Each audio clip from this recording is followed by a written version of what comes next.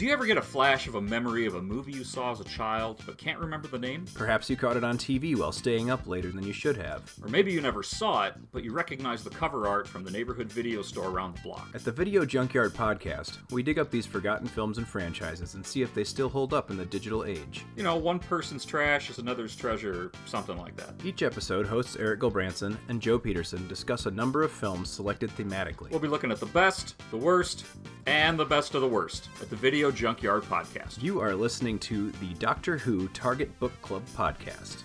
Happy listening.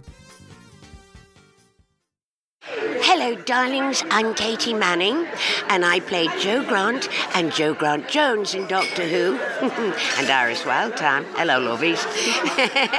And you're listening to Doctor Who Target Book Club Podcast. Enjoy your travels, darlings. Bye-bye. Last time on the Doctor Who Target Book Club Podcast. My name is Tony Witt, and today we are speaking to you from the best Doctor Who convention in the Midwest, Chicago TARDIS. Her eyes were bigger than her shoulder in terms of controlling the weapon, but... And they described that Time Lords have a homing instinct for the TARDIS, which we've never had reference to that, really. It comes and goes. For the Doctor Who Annual 1972... Hans Rex. Very good. Ooh, Hans! That's the first one, yay. Nothing serious, nothing for little. Everything that you think you know is a lie. And now the continuation.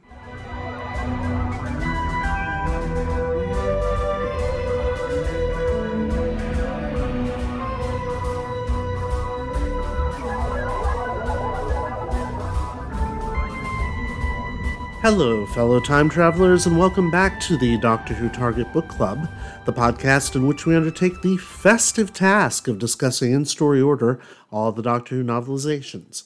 My name is Tony Witt, and today we have an equally festive three-person discussion panel, including our so-called expert who's been a Who fan since 1979. That would be me. There's also our intermediate-level casual fan who's seen several episodes but has not previously read any of the books until these podcasts, and this time it's the worthy Dalton Hughes. Hello, Dalton. Hello, hello. You are now joining us from California. I am. I'm a little sun boy in Southern California. Yep, you lucky so-and-so, you.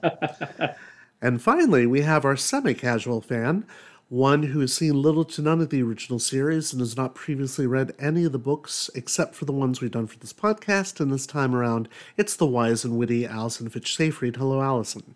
Hello, coming to you from Berwyn, where it is not sunny. Yes, it's not sunny here in Chicago either. In fact, we're doing this in a way that we've really never done on this podcast, the three of us before. Us three specifically, we are doing this via Skype, so if you hear anything wrong, blame it on Skype, not on me. Even though we're kind of doing this on Skype because I happen to be sick, don't worry, it's not Corona. I'm not even drinking Corona right now, so nothing to worry about.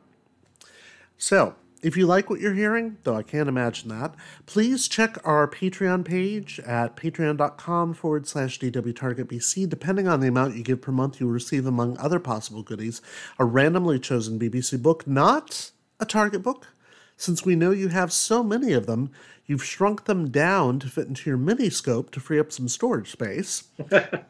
Just to say thank you for being willing to help us stay on the virtual air. And as usual, we'd like to thank our regular patrons, Deep Breath, Bart Lammy, Rick Taylor, Toby Bengelsdorf, Jay Barry, the Video Junkyard Podcast, the Doctor Who Collectors Podcast, Hans Wax, and our new patron, Stephen Pickering. Thank you, everyone.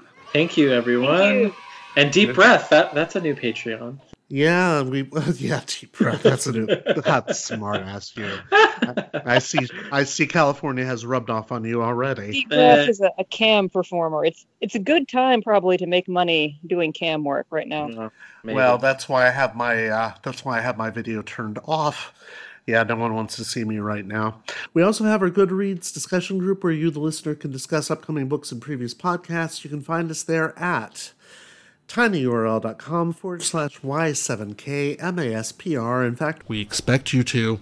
I apologize for not getting the forum up for this particular episode in time for this recording, but we've just come back from hiatus, and I've been kind of like, enjoying the time off, and I completely forgot to do it. We continue now with our discussion of the second story of Season 10, Carnival of Monsters. Without further ado, here are some fast facts.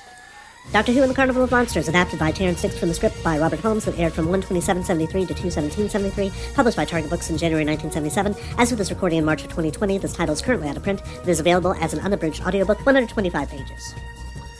Although this story follows the three doctors, it was actually filmed well before that story at the end of the previous session's recording block to give them more flexibility. Mainly due to Patrick Troughton's uncertain schedule, because he actually had a lot of work going on after Doctor Who, unlike other actors.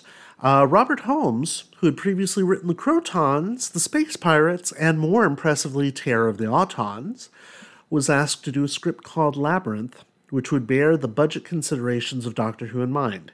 Hence, we have two separate locations with two separate casts, with all the recording for one location done in one recording block and all the rest done in the other, which is why, of course, the people from the ship never interact with the people on Interminor. Due to the low budget, we also get an example of Holmes' trademark humor in one of the names. Drashig, which is the big monster in this story, is an anagram of dish rag. This implies that Holmes thought they'd be made out of dish rags given the budget.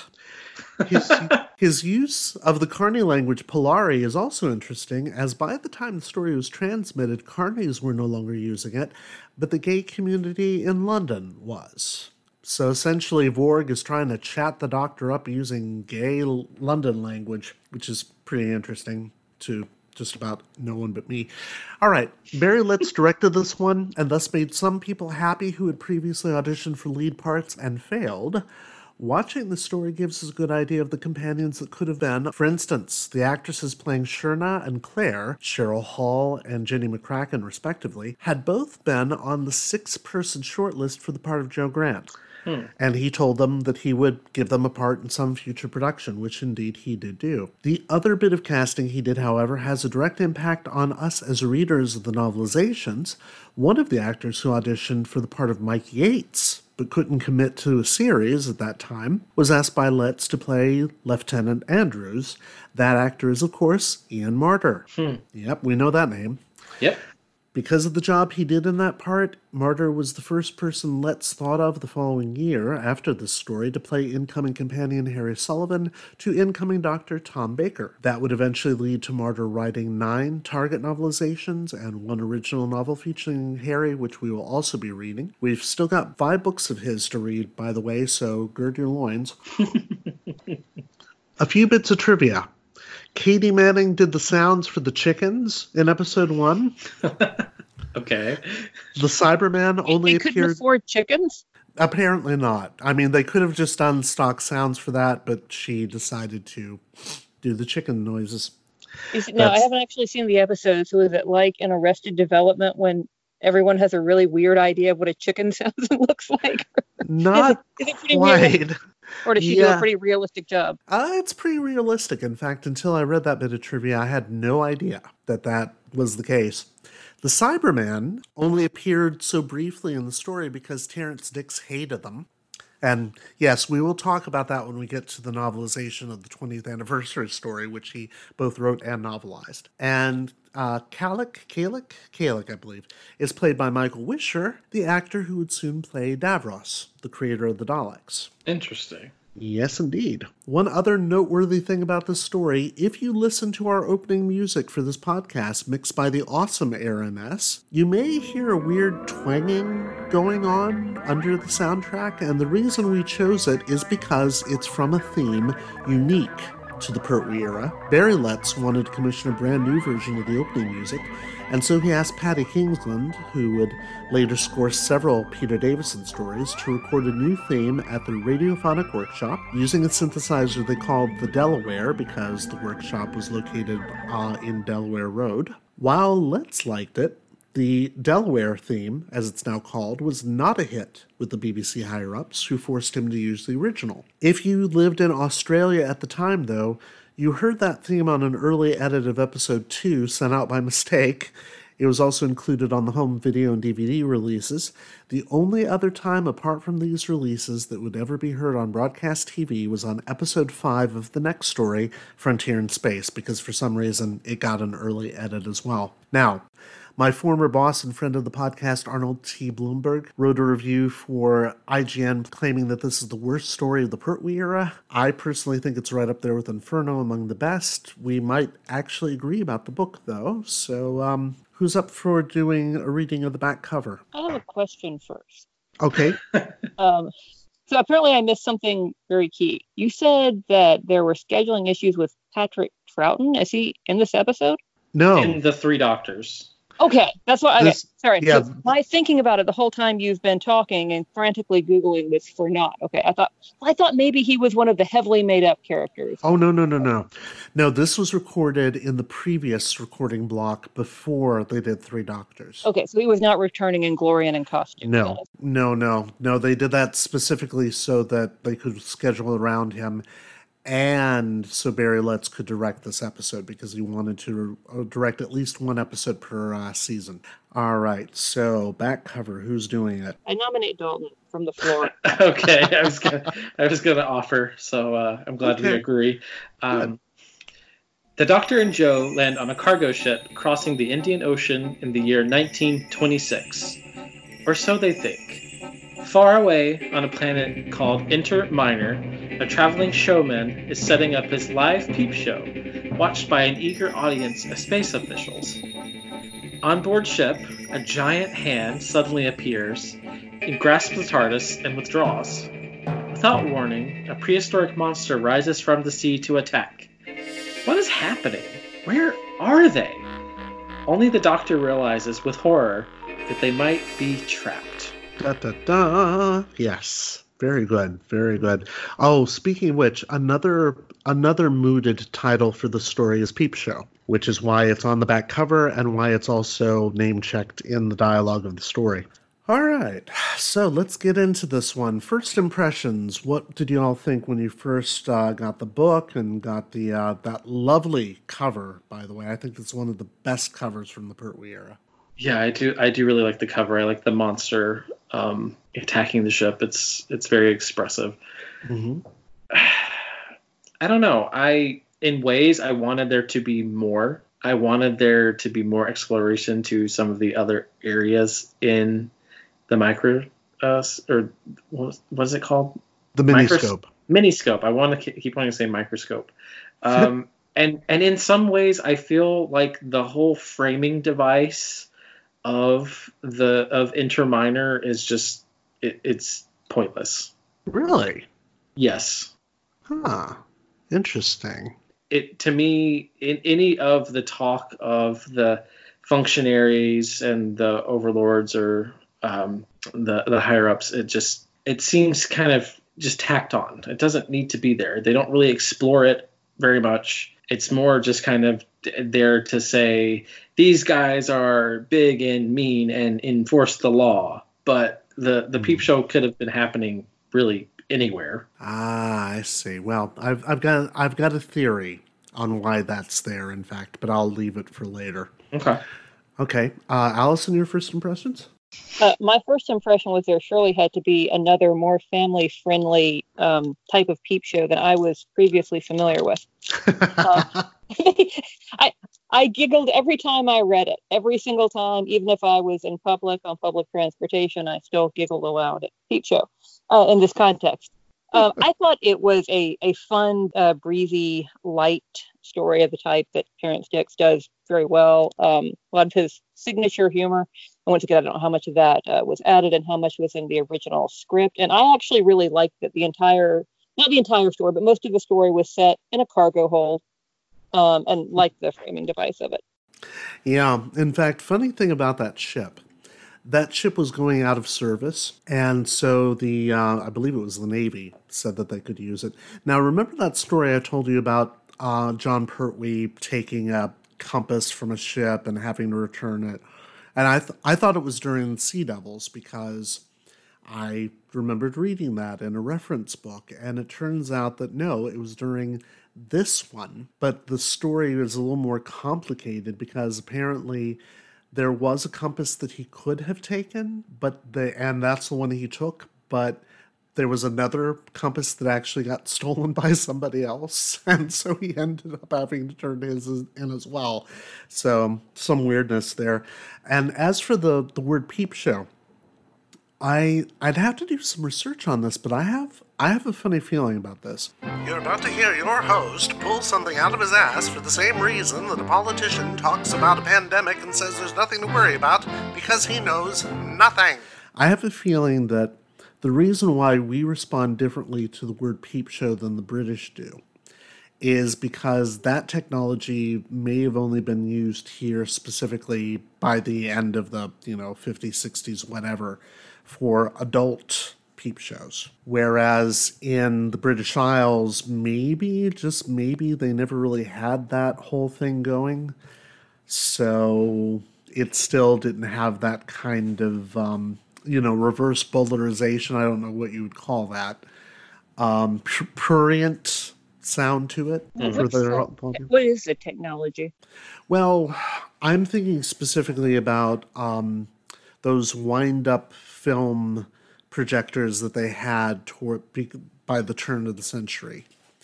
And by the 50s, 60s, and 70s, and I think even now, there's something like it except they moved to video. You can go to adult bookstores and put in your monies and you get a clip, a porn clip. And those were traditionally thought of as peep shows. I think another usage that we have in this country for peep show is when you go to, say, an adult club and there's someone separated from you by glass and you watch them perform. Don't ask me how I know all this stuff. Because he knows nothing. Well, but those are the only types of it I've heard before is video or glass separation. So I don't know if there was something like a stereoscope or something. But no. I think stereoscopes would have been used for it too, but earlier on. But that's what I mean about the usage being so much more prurient here in the States as opposed to the UK. But listeners, please, I know that you call me out on every error I make, so by all means. About peep shows you've attended that would be appropriate for young adult literature and television. Well, like anyone's listening from that age group. But yeah, if they are, they're getting a hell of an education out of this. But I think that's the thing. I think that's why peep show. That may have even been why they changed the title, though. I really don't know. So I'm hoping that anyone will comment and let us know that they're actually listening to our first episode back after this long break, which we all really needed. Yes. Oh my God. I was actually relieved to come back to Doctor Who books. So that's a good thing. Well, I thought it was very topical that the story goodness, don't ask me to remember any names in this. We usually don't. No, I'm having trouble with it. I know I'm terrible. As Tony likes to remind us, I am the worst. No, do not. Okay, we keep wanting to say they're in Asia Minor. It's, what is it? Inter minor. Inter minor. It was actually very timely that they are still very jumpy and on edge from a plague epidemic they had. And it was a long way in the past here, but the paranoid behavior, it has been 5 years since last Friday, I believe, when the flip switched and suddenly every human communication became about coronavirus, whereas before it was something you'd think about, okay, so this is something to keep an eye on, and then suddenly Friday, it was the beginning of National Toilet Paper and Rubbing Alcohol Stock Up Weekend, and with all the news, and suddenly things became very real and present in the U.S. in a way that they maybe hadn't been, even the day before. So it was actually pretty interesting to have a light novel with that background. Oh yeah, absolutely. Especially since the next two stories are not going to be light by any means. Just letting you know. Well, it was nice to have that background, but this is one of the more fun, fast-moving ones that we've read recently. Yeah, I would agree with that. And definitely the TV episode is meant to be light and airy for exactly the same reasons. They knew what stories were coming up on in the pipeline. They were like, we better give the audience something to enjoy before we depress the hell out of them, as you'll see. But yeah. Thanks, Tony. I was looking forward to the next ones, but well, you should anyway, because the next one is Malcolm Hulk script. All right. And so it'll be well done, but it's going to be heavy. It'll be a very beautiful elegy. Yes, kinda, a little bit.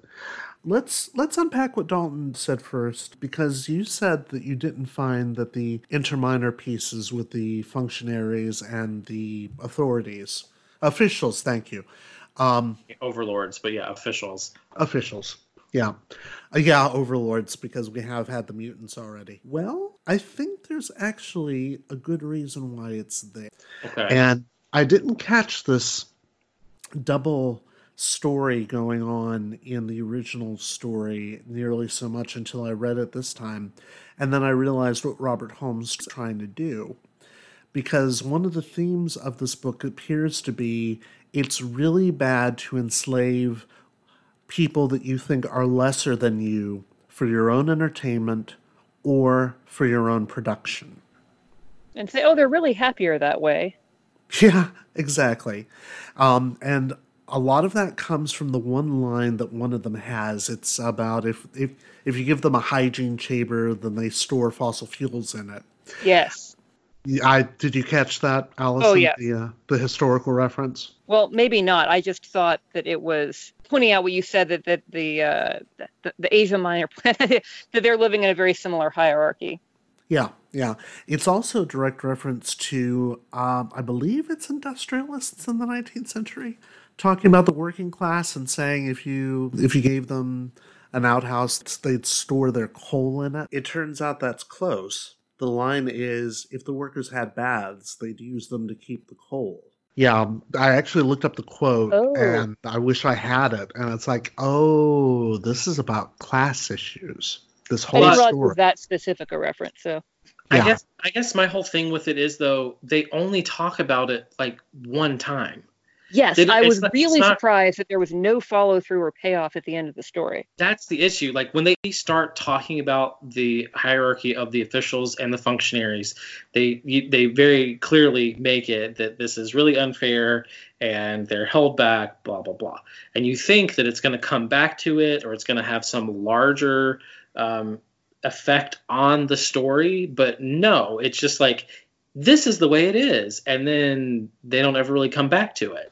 Well, I'm not so sure about that either, because we're told that President Zarb, and is that the most SF name ever or what? President Zarb is putting in all of these changes, and his brother Kalik doesn't like them, and is trying to foment revolution amongst the other officials, because he doesn't like these very liberal changes of possibly allowing the functionaries more time off and more entertainment and all of that. But since Vorg and Shurna are essentially stranded there at the very end of the story, and Vorg seems very much the entertainer, and so does Shurna, it does seem like there's going to be some little bit of change. It's going to be incremental. It's not going to be the same as everybody being released from the miniscope, that sort of liberation, but at least it's, maybe a form of progress. Yeah, it's... The implication was they were going to scam themselves into ruling the planet. Oh, probably. And that would be fine. Kingdom of Carnies. Yeah, and that would be fine too, especially if they're all speaking Polari. I mean, yeah, gay rights in Interminor, or Asia Minor, or whatever we're calling it these days. That's why I think the framing story is there. That, and of course, Robert Holmes being told, hey, you need 2 locations. There needs to be as much story in one as there is in the other. And if we had been just on the ship the whole time, it wouldn't have carried 4 episodes. No, not at all. Whereas the rest of it seems to be carrying it pretty well. What else stood out to you about the story? I'm curious to see the way on screen how the size difference, the practical or optical effects with the hand, and all of that. Since we've had, we had the Planet of Giants before, which I still haven't seen any of that either. But seeing it come up again, where size is really at play. Right. Exactly. Yeah, I thought that it's challenging to keep up a consistent sense of relative scale in a story like this, and I did not think it was successful. No, and it's not successful on screen either, because, as has been pointed out by many people, when Vorg takes the TARDIS out earlier on, it's really like the size of a toy. It fits between 2 fingers and his thumb. When the Doctor comes out, he's a bit bigger than that. And, of course, there's just not enough size in that whole miniscope for there to be that many creatures in it, even if we only think, okay, there's only the Ogron, there's only the Cyberman, there's only, but we're told that there's so many others, and it's like, okay, well, it's one of those situations where the science just doesn't add up, and you kind of just have to go along for the ride, because in those scenes where the Doctor and Jo are walking around in the machinery, that's kind of fun. Those sequences are kind of fun. But the hand, when it comes in, should be, not interpretable as a hand. It should be the size of the sky, not something they could even recognize, because it couldn't even see the width of it if they had these entire vast environments inside of the scope. Exactly. And when Vorg tries to spear them at one point in the story, the spear is easily as large as his hand. So, yeah, they're really kind of doing what they can with the technology of the time. So it's all color separation overlay effects. Okay. It's all green screen.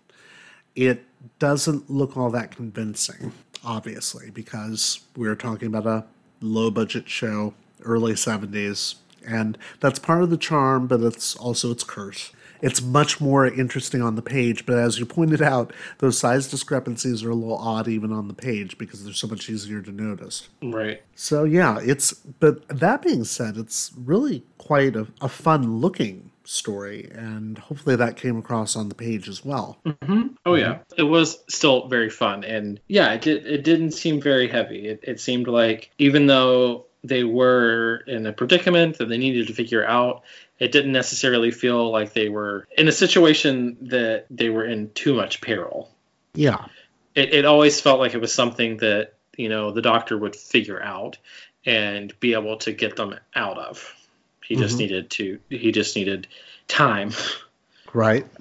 Exactly. Like when Jo is hiding from the people on the ship and she knows it's going to reset every few minutes, and she gets bored of hiding one place, so she tries to go somewhere else. Just so it's a little more entertaining, and they don't remember that they really are afraid of her or angry with her, because that was from the last go round. So like, oh, it's like hide and seek. Oh, there she is. Get her. Yeah. Those scenes with Jo, they're great on screen, but they're even better in the book, except for Vix at one point says that she comes near hysterical tears as she's talking to them. And if you watch the scene, it's like, no, that's not hysteria, that's not tears. If anything, that's Jo Grant saying, listen to me, you fuckers. I'm trying to tell you what's going on. More frustration. Yeah. Oh, absolutely. Absolutely. And Katie Manning plays it beautifully. So it's a little disappointing to see Terrence Dicks still doing that. But again, yeah, when everything else is going so right, that we can forgive that for sure. Yeah. What else? I like the idea of the Drakshigs just being omnivores, just eating everything, including the metal of the device itself. They just eat anything in the world. So that was maybe like the one part that felt like, oh man, these things are pretty nasty, and they will just keep coming at you no matter what. Mm-hmm. I felt it kicked me out of the story a little, though, that it sort of poses the question of why don't they just eat their way out of their confinement and through the machine before now? Yeah. Yeah. That's a good point. Yeah, they should be able to smell what's outside I'm sorry, they should be able to smell what's outside the miniscope, I would think. Yeah. But then we wouldn't have some of the peril in the story, would we? Yeah. I do think it's kind of crazy, though, that the first thing that Andrews thinks of when he sees these creatures is, we have dynamite in the hold, let's blow them up. It's like you're on a sailing ship. Right. Do you really want to use dynamite in the hold of a sailing ship? But I wasn't sure what direction things were headed in with Andrew's jovial, casual racism. Yeah. And that turned out to be quite interesting, I thought. How so? Well, it's a prelude to him being punched out by the doctor. He's clearly supposed to be obnoxious. Yeah. But I thought it was interesting that it's a part of his illustrating his tiresomeness. That in every cycle he says something casually racist about the cook, or I've been to Shanghai, and let me tell you, I know all about Johnny Chinaman. And instead of being something that's not actually a big deal, it's something that he is in the story effectively punished for. Which I thought was interesting. And that's strange, given the fact that Ian Marter playing it on screen is not obnoxious at all. In fact, it does come off as casual racism. And in fact, we get some of that with Major Daley as well. Not Mayor Daley, but Major Daley. I did keep reading it as Mayor Daley, though, even though it's a little differently. Yeah, I had the same problem. But that's Chicago for you, folks. Well, and I assure you, Richard J. Daley would have had no problem with any of those casual one-off racist remarks either. No, not at all. Not at all. Oh, don't get us sued though, Allison, because we want to keep this show on the air. Okay, so no. Sorry. Okay, brief sidelight here. For the last mayoral election, I went to a mayoral forum when Bill Daley, his son, was still in the race, and there were half a dozen other candidates. And it was held in a church wherein the host was talking about how when Martin Luther King Jr. came to town, Richard J. Daley asked that no churches host him. And this church had been one of the ones that had hosted him. You could see on the face of the event officiant when he remembered that Bill Daley was sitting right behind him. And he turned around and said something, "Oh, sorry, man," or something like that. Bill Daley kind of made a gesture like, no, I understand. I know, he was a racist fuck. We all hated him. I don't think the next generation of Daleys are going to be suing us overstating the obvious, is what I'm saying. No, probably not. This is probably stating the obvious too, but given that the ship was taken from the 1920s, we are talking about an era in which white supremacist ideas were not only as freely spoken of as they are these days, but they were actually promulgated by some of the intellectuals of the time. So if you have higher ups in government and in social circles saying, yeah, the lesser races do have less intelligence and they're somehow lesser than we are, it's going to be easy for somebody in a position of, say, the working man, like Lieutenant Andrews, to do the same thing. He keeps talking about how the cook is a very good cook. And I don't remember the term he used, but I had to look it up to find that it was a pan-South Asian slur, because I thought maybe this is an ethnic group, and I haven't heard it before. Yes, but what was that term? From his perspective, I think it's Madrasi. Madrasi, I apologize if I'm not supposed to say that. I thought maybe it was, like I said, a people group, but apparently it's sort of a pan-Indian subcontinent term that's considered a disrespectful or slur term. But from Andrew's perspective, he is complimenting the cook, saying, "Oh, he's a great cook, that's so-and-so," which is much like the paternalistic attitude that, goodness, I'm blanking on names again, Zorg and Shurna have towards the creatures. We don't want them killed. I mean, yes, we've captured them and they eternally perform for our amusement, but we don't mistreat them. Yes, exactly. Yeah, so, that's where that double. I actually thought the dialogue worked for Andrews, but it's all condescending language toward East Asians and South Asians, and if I were East or South Asian, I might find it a little more tiresome. Oh, I'm sure. Even though he is effectively punished for it and shown to be a hypocrite for it. Mm-hmm. Yeah, and that's probably why, even though the story is very light and airy, any sort of social commentary that it makes is going to be really, really subtle. So you don't have someone calling out Andrews on, saying things like that, because of course no one would. You don't even have the doctor calling him out because he's never around when he says it, but he probably would say something.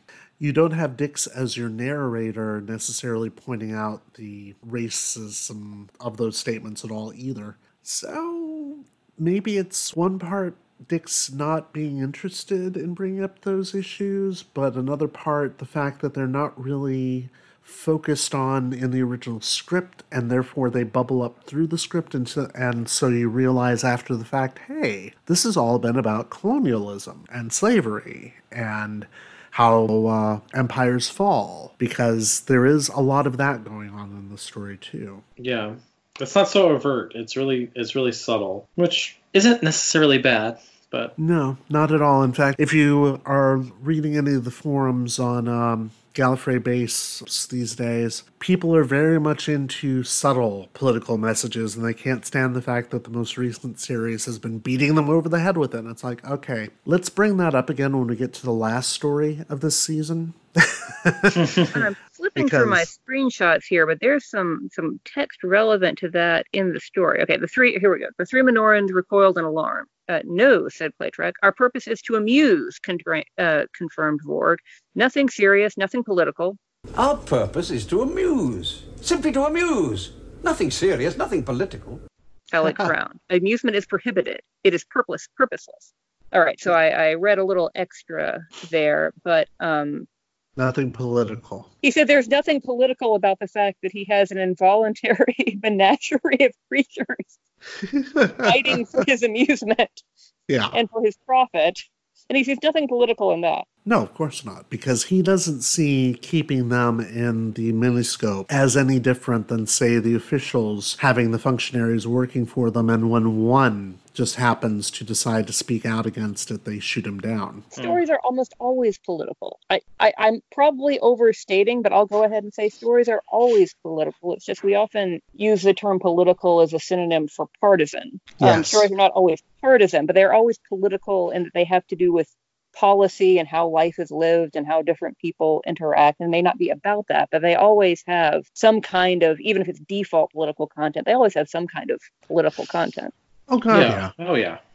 And at the risk of pissing off one of our listeners and getting yet another negative review.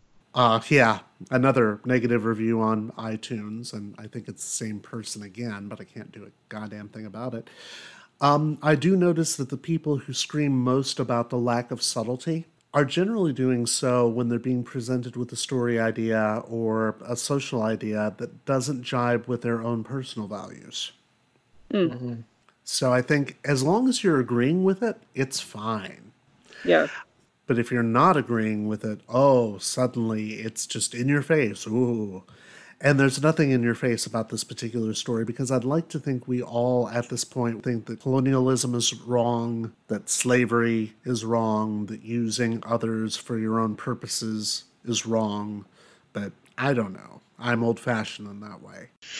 I thought that this story was actually a nice way, a nice light story to introduce that idea, especially to younger viewers and readers, but also in there's no context of cruelty here. And we've seen so many stories in these adaptations about colonialism and slavery that are very, very overt and very dark and have to do with suffering.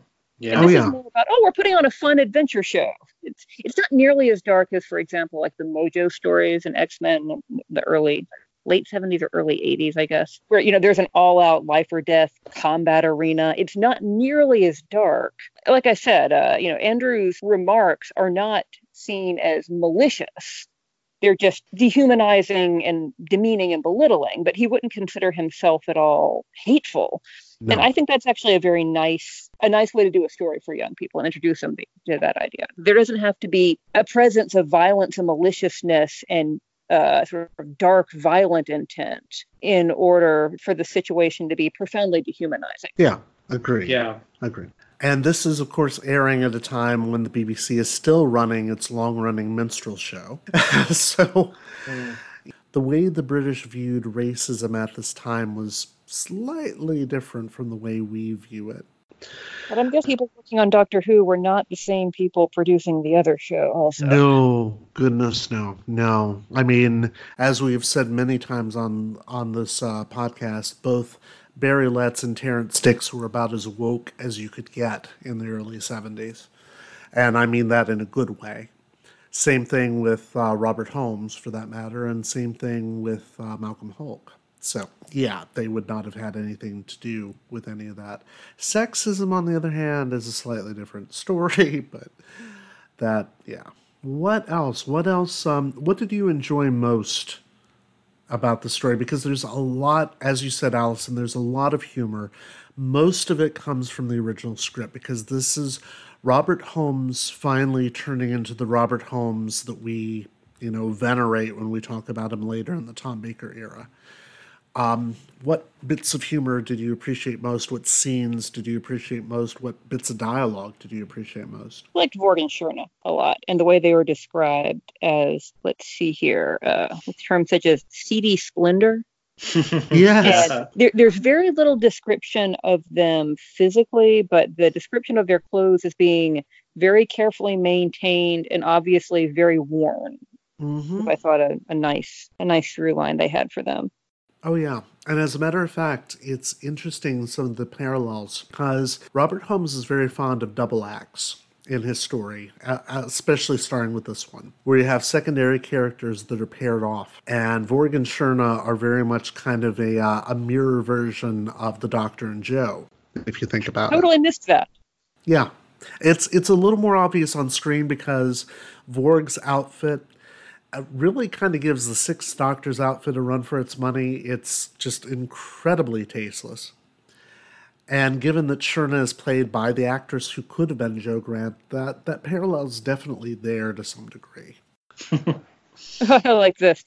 Top of the bill, he said. She cried dramatically, looking around at the hot, dusty spaceport. Treated like a star, he says. Yes, exactly. Which is very much the same sort of reaction Jo has to, Metebelis 3, is it? Yes. Air like wine, did not is pick it? up on that, yeah. Yeah, it's definitely there because their reactions to coming out, on a new planet are very much the same. It's like, oh, great. This again. Okay, so I did not see that parallel. Now I feel very thick-skulled. But Vorg bowed somewhat obsequiously to the local officials. We have the Doctor a few pages before greeting the chickens, saying, "We come as friends." Yes, exactly. The chickens. And I love that ongoing joke that the Doctor is absolutely certain that they are on Metebelis 3, despite everything, despite every bit of evidence. Even when he gets out of the miniscope, he thinks they may still be on Metebelis 3. Into Minor. Not Metebelis 3, the famous blue planet of the Actian galaxy? Oh, no. I see. Well, he's in some sort of mortal peril, but he's kind of irritated, as he says, now I won't win the fight with Jo.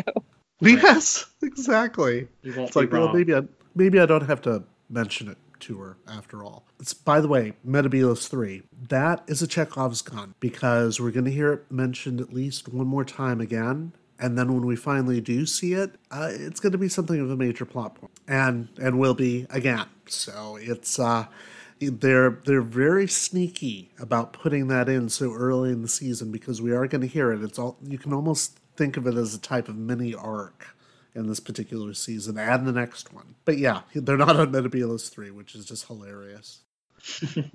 I like the part towards the end once the Doctor does come to size, once he's out of the machine, and he kind of just bosses his way around with the officials.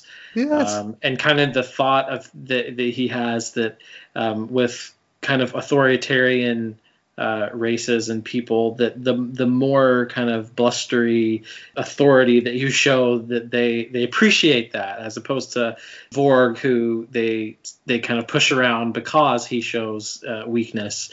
The Doctor instead is like, well, I'm just gonna act like I know everything and am in charge, and they'll agree with it and they'll respect me for it. Yes, and what I love about reading the novelization of this is that on screen, it's Pertwee being just completely confident and blustering and all of that.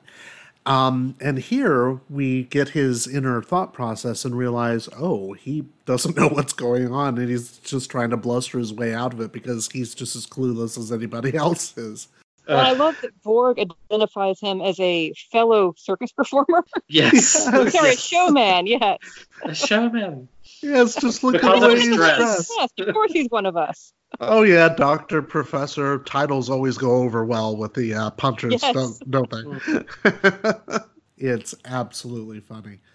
And also, it ties into the previous story, because if the Doctor is just finishing up his exile on Earth from the Time Lords, then he suddenly can pull that authority in a way that he couldn't pull it before. Because before, he couldn't get off Earth, and if he said, well, I'm going to sick the Time Lords on you, there isn't much, bite behind that. But given what he tells Joe, that he himself made a nuisance of himself until they actually stepped in and banned these things. And I can just see the Hartnell Doctor doing exactly that. Yeah.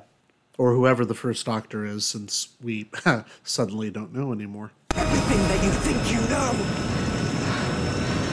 is a lie. Bum, bum, bum. Yeah, exactly. Well, here's the lines I was looking for. One of us? He's a Terran, isn't he? The Brotherhood of Showmen is intergalactic, said Vorg loftily. He's got to be in the carnival business, Sherna. Look at his manner. Look at his clothes. I recognize the type, I tell you. I've worked many a Terran fairground. Sherna looked wistfully at the Doctor. You may be right. He's certainly got style.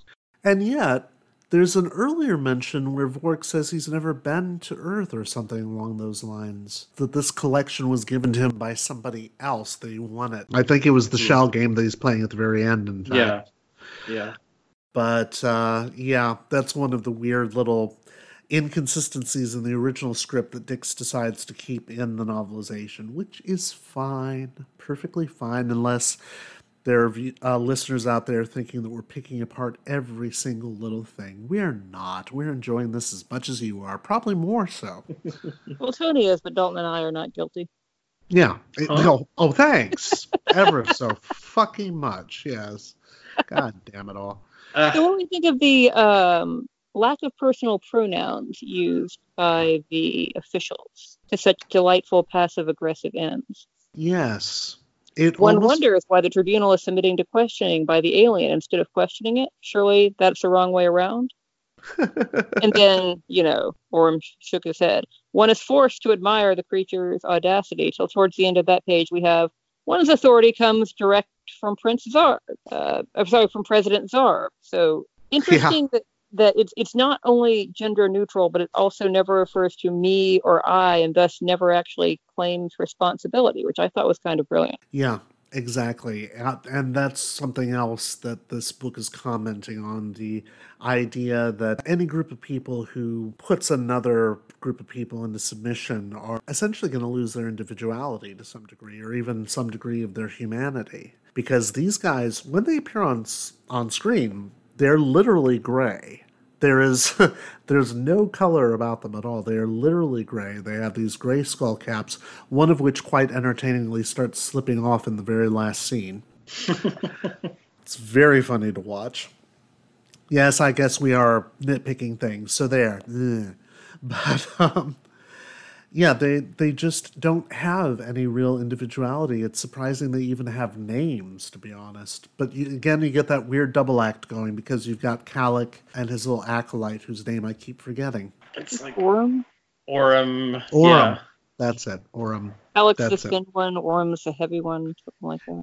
Yeah, exactly. And Orm may seem harmless at times, but he's just as guilty as Calic is of one, keeping the functionaries in a lower caste, for instance, and two, going along with all these machinations to essentially overthrow the government. Yeah, it's very good banality of evil presentation. Yeah. Well, and he's the third in the group of three, and it seems that he always defaults to what Calic wants to do.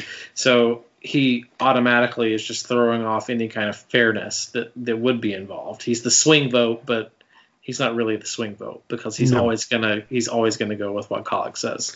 Yeah, he's like those bots that always seem to tweet seconds after Trump tweets. Yeah. Nothing serious, nothing political. Yeah. Not on this show. Yeah, indeed. There are several little changes throughout the book that I think are just great.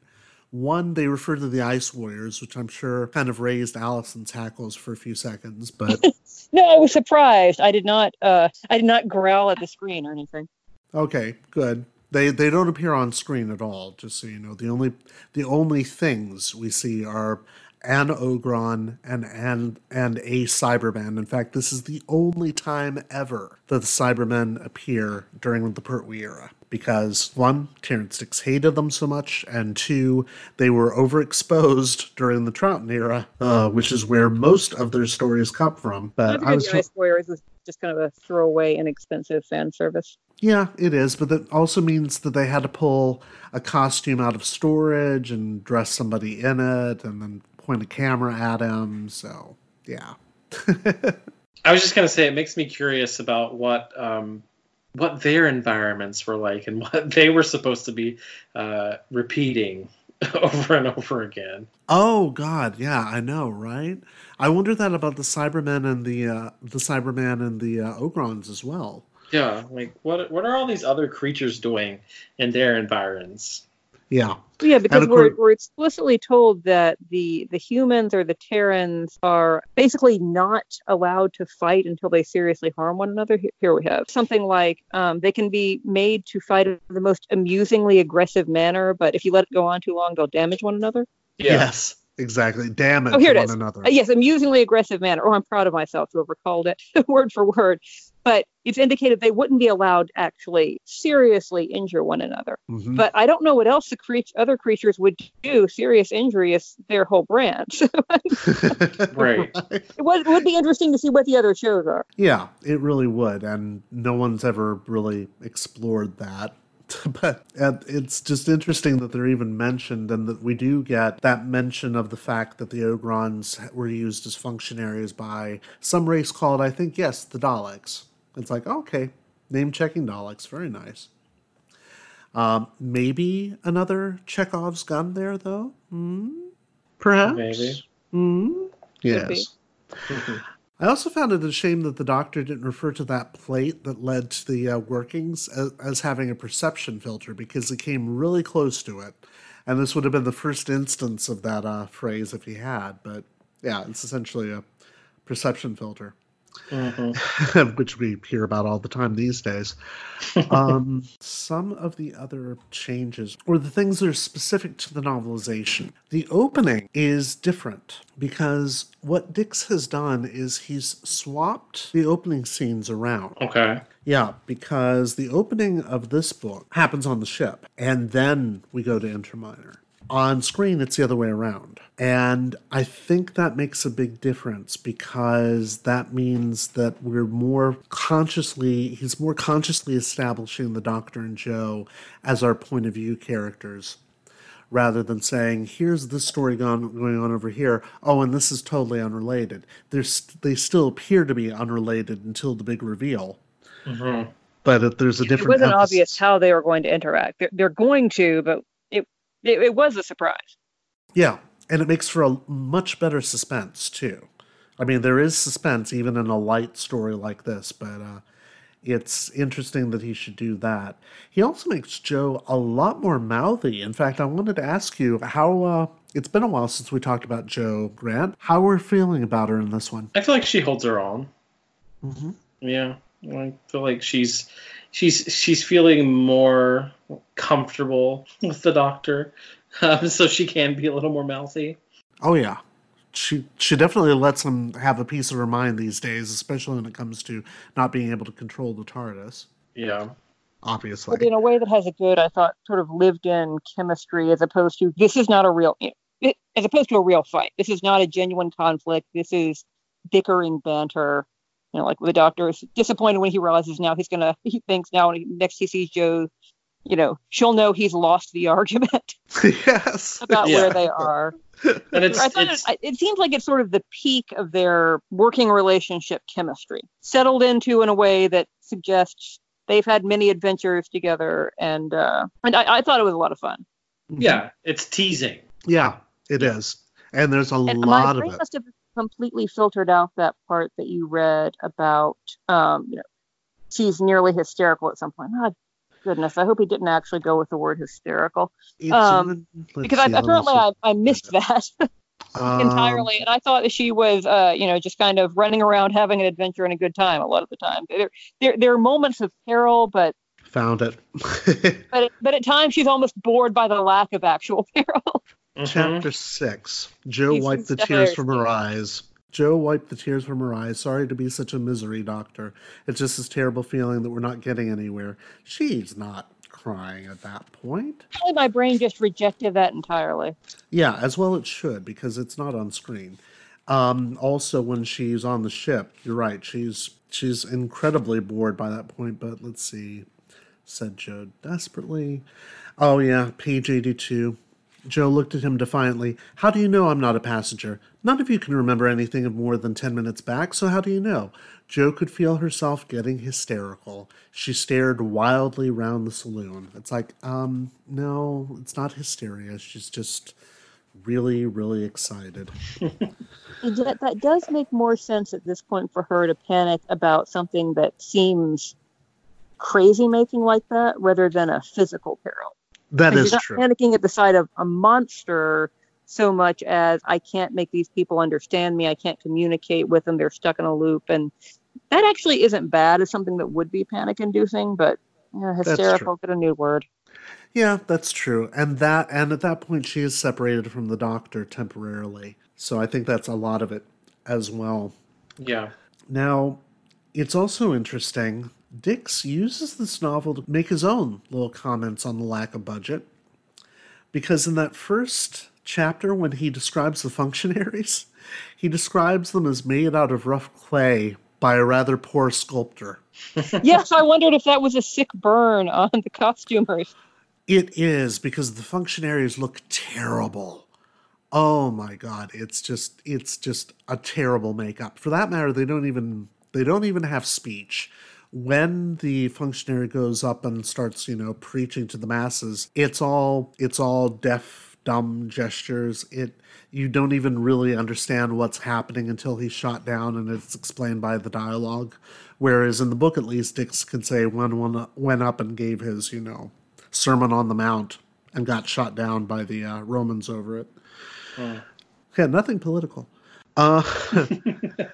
There are lots of little bits like that. I think Dix had just a fun time writing this because you can tell he's definitely taken a side in the story, and he's on the side of the functionaries, he's not on the side of the officials.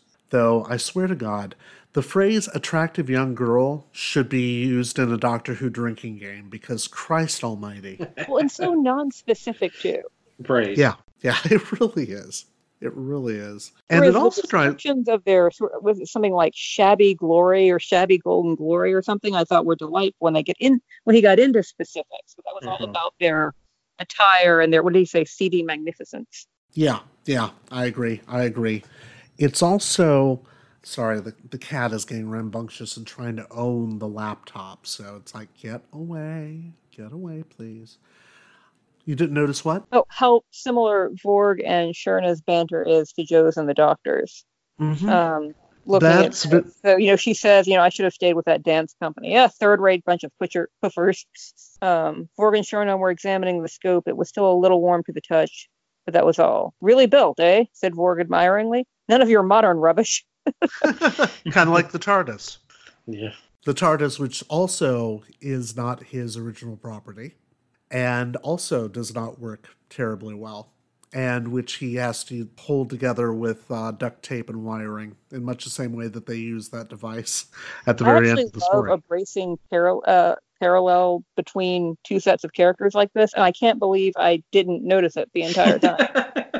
Well, whenever a Robert Holmes script comes up, be looking for those double acts, because from here on out, you're going to see, it's going to be very, very obvious. And when we have such always delightful lines as, Orem, search that cavity. Right, exactly.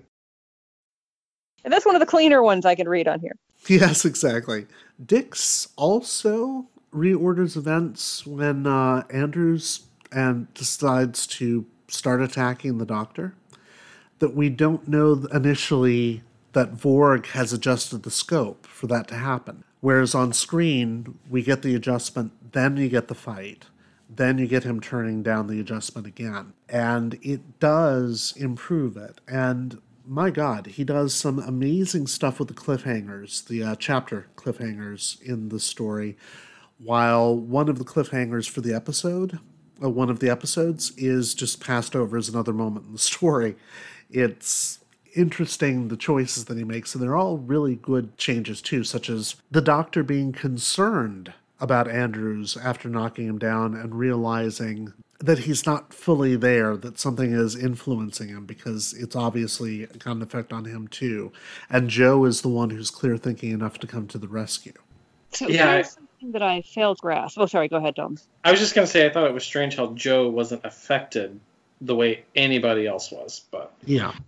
Well, and Joe and the Doctor are not in the loop, but yet the Doctor is still affected by the controls.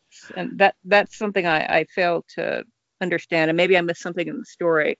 I would have expected them to also be stuck in the mental loop, or to not be affected at all by the controls, but they seem separate. Yeah, and I'm wondering if that's just Dick saying, yeah, the Doctor doesn't punch people out generally, so something extraordinary is going on there. But you're right, it's not terribly consistent. That being said, I think it works really well for the Doctor to be concerned about somebody that he's just knocked down. I also love the fact that in both versions of the story, it's Joe that comes up with the clever plan, even though she credits the Doctor for it, that whole thing about lateral thinking. Yes, that was all very funny. So you're saying we should move sideways. No, don't be so literal. But then moving sideways does turn out to be the solution to the problem. Well, it's very funny, too, given when the story was produced, because the phrase lateral thinking had just been coined like 5 years earlier. So it's very much on the minds of the public at that time. I'm trying to think what a modern equivalent would be. I guess, the fact that we're talking about coronavirus back and forth now, or back when The Office came on, and That's What She Said became a big deal for several years, for better or for worse. Yeah. I know my sense of humor is better because of it. Let's see. What else did he change? There are a couple of other things that are just like Dick's giving Daly a little more depth, that he takes over the machine gun. I'm sorry, I thought you had just invented a new holiday, Dick's Giving. No. And I was delighted. Well, I would be even more delighted, but God. Well, for Dick's Giving, we got this delightful bit of dialogue. Bloody hell, there goes our PG-13 rating. Oh, and can you imagine what Thanksgiving, you dirty old man? Well, could you imagine what the baskets would be like for a holiday like that? And to say nothing of the stuffing. Oh, God. Stop me now, please. You're going to take me off. Speaking of puns and really great humor, the generators were built by the old Eternity Perpetuity Company. Designed to last forever. That's why the company went bankrupt. That was very good. Out of business. We talk about Douglas Adams having the real sense of humor on Doctor Who, but it's nothing compared to Robert Holmes at his best. It's just hilarious. The Doctor lifting someone off their feet. The third Doctor in particular, at the end of Chapter 10, and I can't remember who it is he lifts off their feet, but that's pretty impressive because Pertwee had back problems, so he would not have been able to do that. But it tells you just how annoyed the Doctor is at that point, and Dix has him doing that. What else can you think of? Anything else? There's just the fact of the ship going back to its original place in time and space, or at least the people on there. And how the Doctor talks about not wanting to mess with the continuity of time. Yes. But if this is supposed to be a ship that has gone missing, and now all of a sudden he's putting them back, does that mean that something else happens to them? No. Or they just... Here's the lovely, subtle thing there. The Doctor says that he knows about the mysterious disappearance of the Bernice. Joe doesn't. He expresses some amount of surprise at that because he says that it was, in its time, as famous as the Mary Celeste. Of course, we know the Mary Celeste was caused by Daleks, but that's beside the point. This is where it gets interesting because the Doctor has changed history again. This is exactly what the Time Lords were worried that he would do if he were allowed free reign, because that's what he's done. He remembers the Bernice disappearing. Jo doesn't, because in her timeline, it didn't. Not until they arrived. I don't know, that doesn't make sense, does it? But It comes down to this, that of course Joe's history would not include the SS Bernice because it never did disappear. The Doctor, being a time traveler, has been in other eras before he arrived on Interminor where it did disappear, and their presence there has caused it to change history. Yeah. And it's not harped on at all in the book, though there is something he says in chapter 12 in which it sounds like he's copping to having changed history, and this is his first adventure out of prison, and of course he's mucking about with time again. Let me see if I can find it. I know it's in that last chapter because it's in my notes. I put it in there. Bottom of 121. The real ship this time? The real SS Bernice sailing the real Indian Ocean back in the year 1926? The Doctor nodded. Exactly. Joe smiled. I'm glad about that. I grew quite fond of them all in the end. Won't that mean changing history, though? The Doctor waved his hand airily. Only in a few very small details. Yeah. Well, I'm sure for Major Daly and Claire Daly and Lieutenant Andrews and all of the lesser human beings on that ship that didn't have names at all, it's quite a big change because the Doctor's given them their lives back. But since this is a light and airy story, we're not really going to, dwell on that too much. I will say there's something I want to take Terrence Dicks to task on with this version, though. On screen, it's Claire that has that sudden flash of memory and almost realizes what they've just been through. But in the book, it's Daly, and he's able to write it off as just another story from one of his books. Yeah, what he's been reading. Yeah, and it's not a bad change. It's just a shame that Dix takes that away from Claire because she has little enough character development, but it actually is kind of a big moment in the story. Yeah, she has almost the opposite moment because there is this sort of nicely haunting sequence wherein they start to cycle back to the beginning of their loop, and it ends with, Claire smiled to herself. Monsters, of all the absurd ideas, when she was just running from or chasing a monster seconds before. Yes, exactly. And you have to wonder also, if they're in such a tight time loop, when do they ever eat? When do they ever sleep? Is there something about the scope that keeps them nourished or in that moment in time so that they're not aging or, getting tired or sick or what have you? But again, it's almost like the beginning of MST3K. Just repeat to yourself, it's just a show. I should really just relax. We're not meant to look into it that closely. But if it's the sort of technology that the Time Lords would have to shut down, maybe it does do something like that. Oh, it's interesting that the metaphor that's used for it is exactly the metaphor used for reporting humans on Westworld. The gramophone repeating the simple pattern. Oh, really? I haven't seen Westworld yet. I haven't seen the original, but that's the metaphor that they actually use it quite literal way in the second season of the new one. Oh, I just bought the original Westworld on DVD the other day. Danny won't watch it with me, but I'm going to sit down and watch it at some point and see whether or not it actually does hold up to what I remember. The first scene already doesn't, but I think that's meant to be an infomercial for Westworld. So, what else? Anything else? Just the monster that is attacking the ship. The Plesiosaurus. Yes, the Plesiosaurus. Wondering if that, are they trying to say that is from the same time as the ship? Is it from a different time as the ship? Yeah, just kind of its place in the story, or in the world as a whole, I guess. Yeah, because it's brought up. Also, Zorg just says, that's also from their planet. Yeah. And it isn't. His ignorance of the ecosystem. It's almost like a dropped plot line. Because even though it does come up in the loop again, at least once or twice, it doesn't come up every time, I think. That attack doesn't happen every time, because in later loops, when Joe is, being interrogated, it either has already happened or is about to, and it just kind of gets dropped. And you're right, Dalton, it's kind of odd that it's there and it's not mentioned. And it doesn't seem to be, unless, of course, it came down to whoever originally populated the miniscope just saying, oh, these are all creatures from Earth. We'll just put them all in the same compartment. Mm-hmm. Yeah, that's how I interpreted it. Yeah, I think that's what it is. For curation. And it really does give us the most startling cover image for the book because, my God, that is just a beautiful cover. I don't know. I'm by the way, for those listening, I'm looking at the 1984 reprint of the Target book that has the Tom Baker logo. And it's a gorgeous cover. It really is. I don't know what the blue spine cover looks like, but I'm sure it's just as interesting. If they didn't put the Plesiosaurus attacking the Bernice on there, then that's just a crime.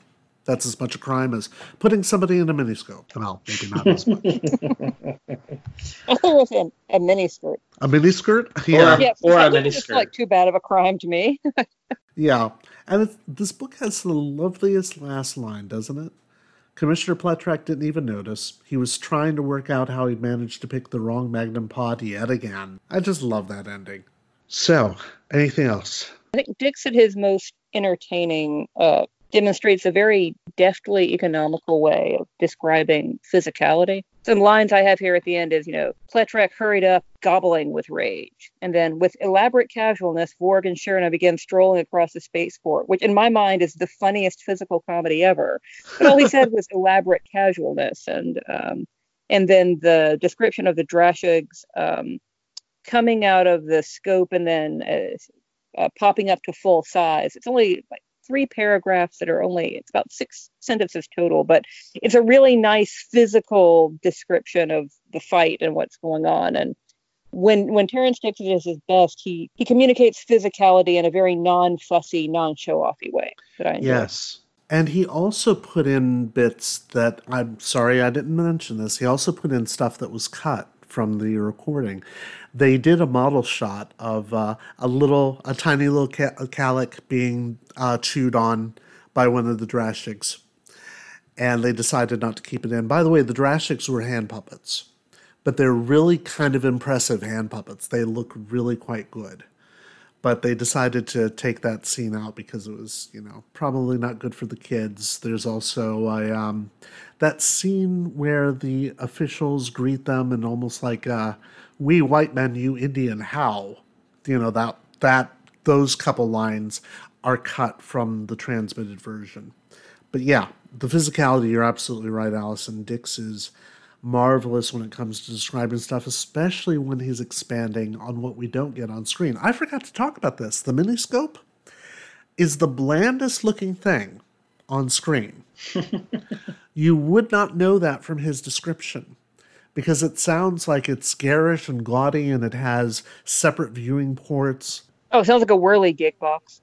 Yeah, just a bit. And it has separate viewing ports for everybody when on screen there's only one central screen because they need to do the CSO effect on it.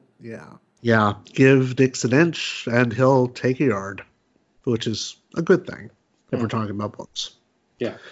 Yeah. So, on to Goodreads? I think so.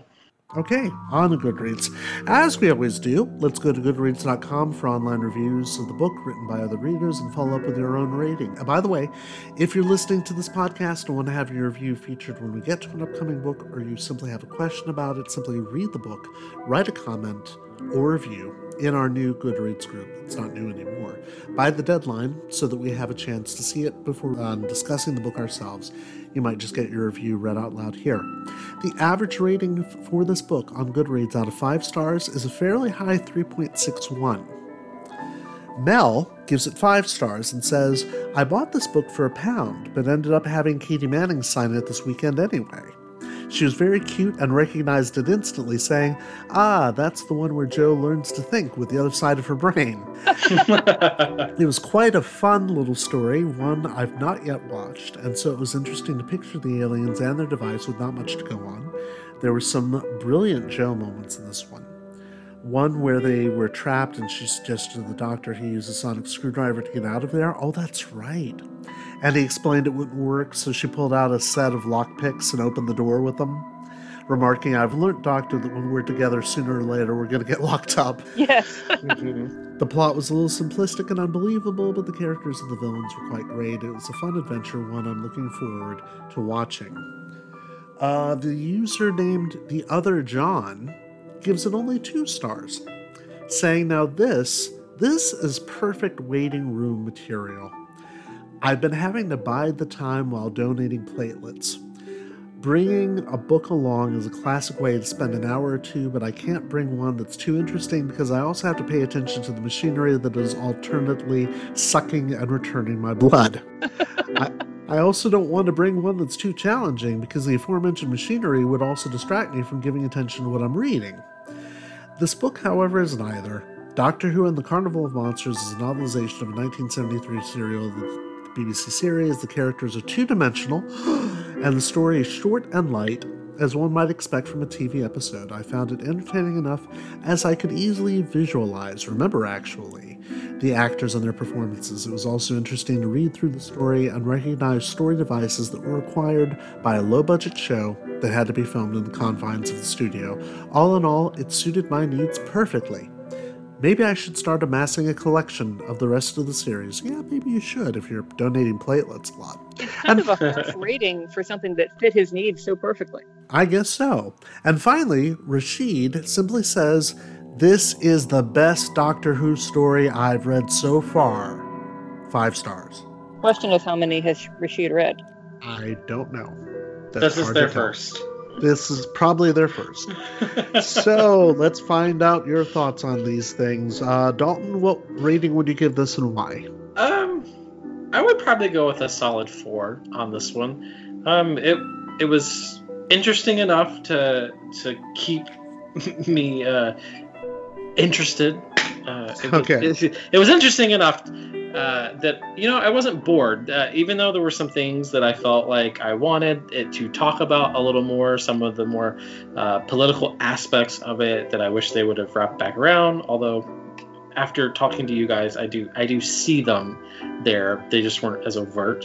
It was a fun read, kind of a bit of a monster story, mixed with a bit of a mystery, with the Doctor and Joe not knowing they were initially in the machine. So Terrance Dicks does a really good job with the descriptions. You get a lot of humor in here, which is really fun. Something that I always enjoy, seeing the characters banter. I would say a good 4 stars. Okay, Allison? Hold on a moment. I'm trying to not sneeze. That's all right. We'll cut it out. He said, knowing that he'd keep every single second of it. I'm going to go with a 3. I enjoyed it for what it was. It had some darker background elements, but sort of sprightly forward story. That it was a very good, entertaining placeholder story. Nothing changes the status quo. There are no further developments that will shake the universe, but there are actually fewer stories like that than I expected. Where they're just sort of toddling along, having an adventure, getting in a scrape. Stakes are not very high for them, and it's a fun beach book. Go back to my old standby. Dalton, do you want to say it was a quick read? It was a fun read? I'll leave it to Allison this time. It was 64 degrees this weekend. I did, in fact, go to the beach. Yes, so you did do it as a beach book. I read it in bed with the window open, but yeah.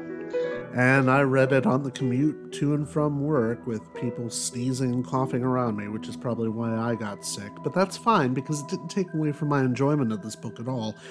I give this a 4.5 out of 5 because I know that we, at times on the show, have said not too kind things about Dicks' style when he's not all that invested in the story. Here, he's again very much invested in the story, which is interesting given how late this book was written. I mean, this is 1978 that he's novelizing this. 77. So the Tom Baker era is well on its way, and he's doing novelizations of those stories as well, but Ian Marter is also taking up some of the slack on them, so he's able to go back and revisit some of these, and you can tell that he enjoyed this one. And that enjoyment comes through on the page. Now, I do have to take points off for the fact that even though he makes Jo as much a badass as she is on screen, he has to give with one hand and take with the other. He makes her nearly hysterical. He makes her cry at one point, and he gives that moment of realization that Claire has at the very end of the story back to Major Daly. That being said, it really is just one of his best novelizations, and I was really quite happy to read it. This is probably the best book to come back from break with, isn't it? Because it's light and it's airy, and it's a fast read, it's a fun read, and you can read it on the beach. Oh my God, you've both infected me. Yes. Well, and then there are these topical lines relevant to our lives now where someone, recoils and said, "You mean physical contact?" And they're at the Lexington document. Yes. No, thank you. Well, it's led to the West Coast to get away from physical contact. Yes, exactly. As we're all telecommuting to work, as indeed we're doing with this episode, come to think of it. So listeners, get used to this because this might be the new normal. Mm-hmm. Oh boy. Well, let's hope not. So, thank you guys. And thank you, fellow time travelers, for giving us your valuable time. Next time, we'll be discussing a Malcolm Hulke adaptation of his own story, Frontier in Space, retitled, strangely enough, The Space War. Oh my God, in my notes I have it misspelled as Frontier, and I didn't catch it. Boy, that's weird. In the meantime... I know. I don't know what's wrong with me. In the meantime, if you've liked what you've heard here, like us on Facebook at Doctor Who Target Book Club Podcast, all one word with no spaces. Also, feel free to follow us on Twitter. We're at DWTargetBC. Or subscribe to us via the podcast provider of your choice, including Spotify. If all else fails you, and it inevitably will, email me directly at emperadolic@gmail.com with Target Book Club in the subject line so I don't ignore it. Because, I just might. If it's coming to my personal email, I just might, or might think it's spam. Our new theme by Aaron S. is available on his YouTube channel at tinyurl.com/Y32B8F55, along with many, many others, including what will probably be our theme when we get to the Tom Baker years. Ooh. And that's coming up pretty quickly. We've got another 6 months of Pertwee, I believe. Give him a follow and a thumbs up. Thank you very much for listening. Thank you for coming back after this long break, and enjoy your travels. Bye-bye. Bye. Bye. at that point, and you don't have Dix as your... Sorry. Let me start that again. Nothing serious, nothing political.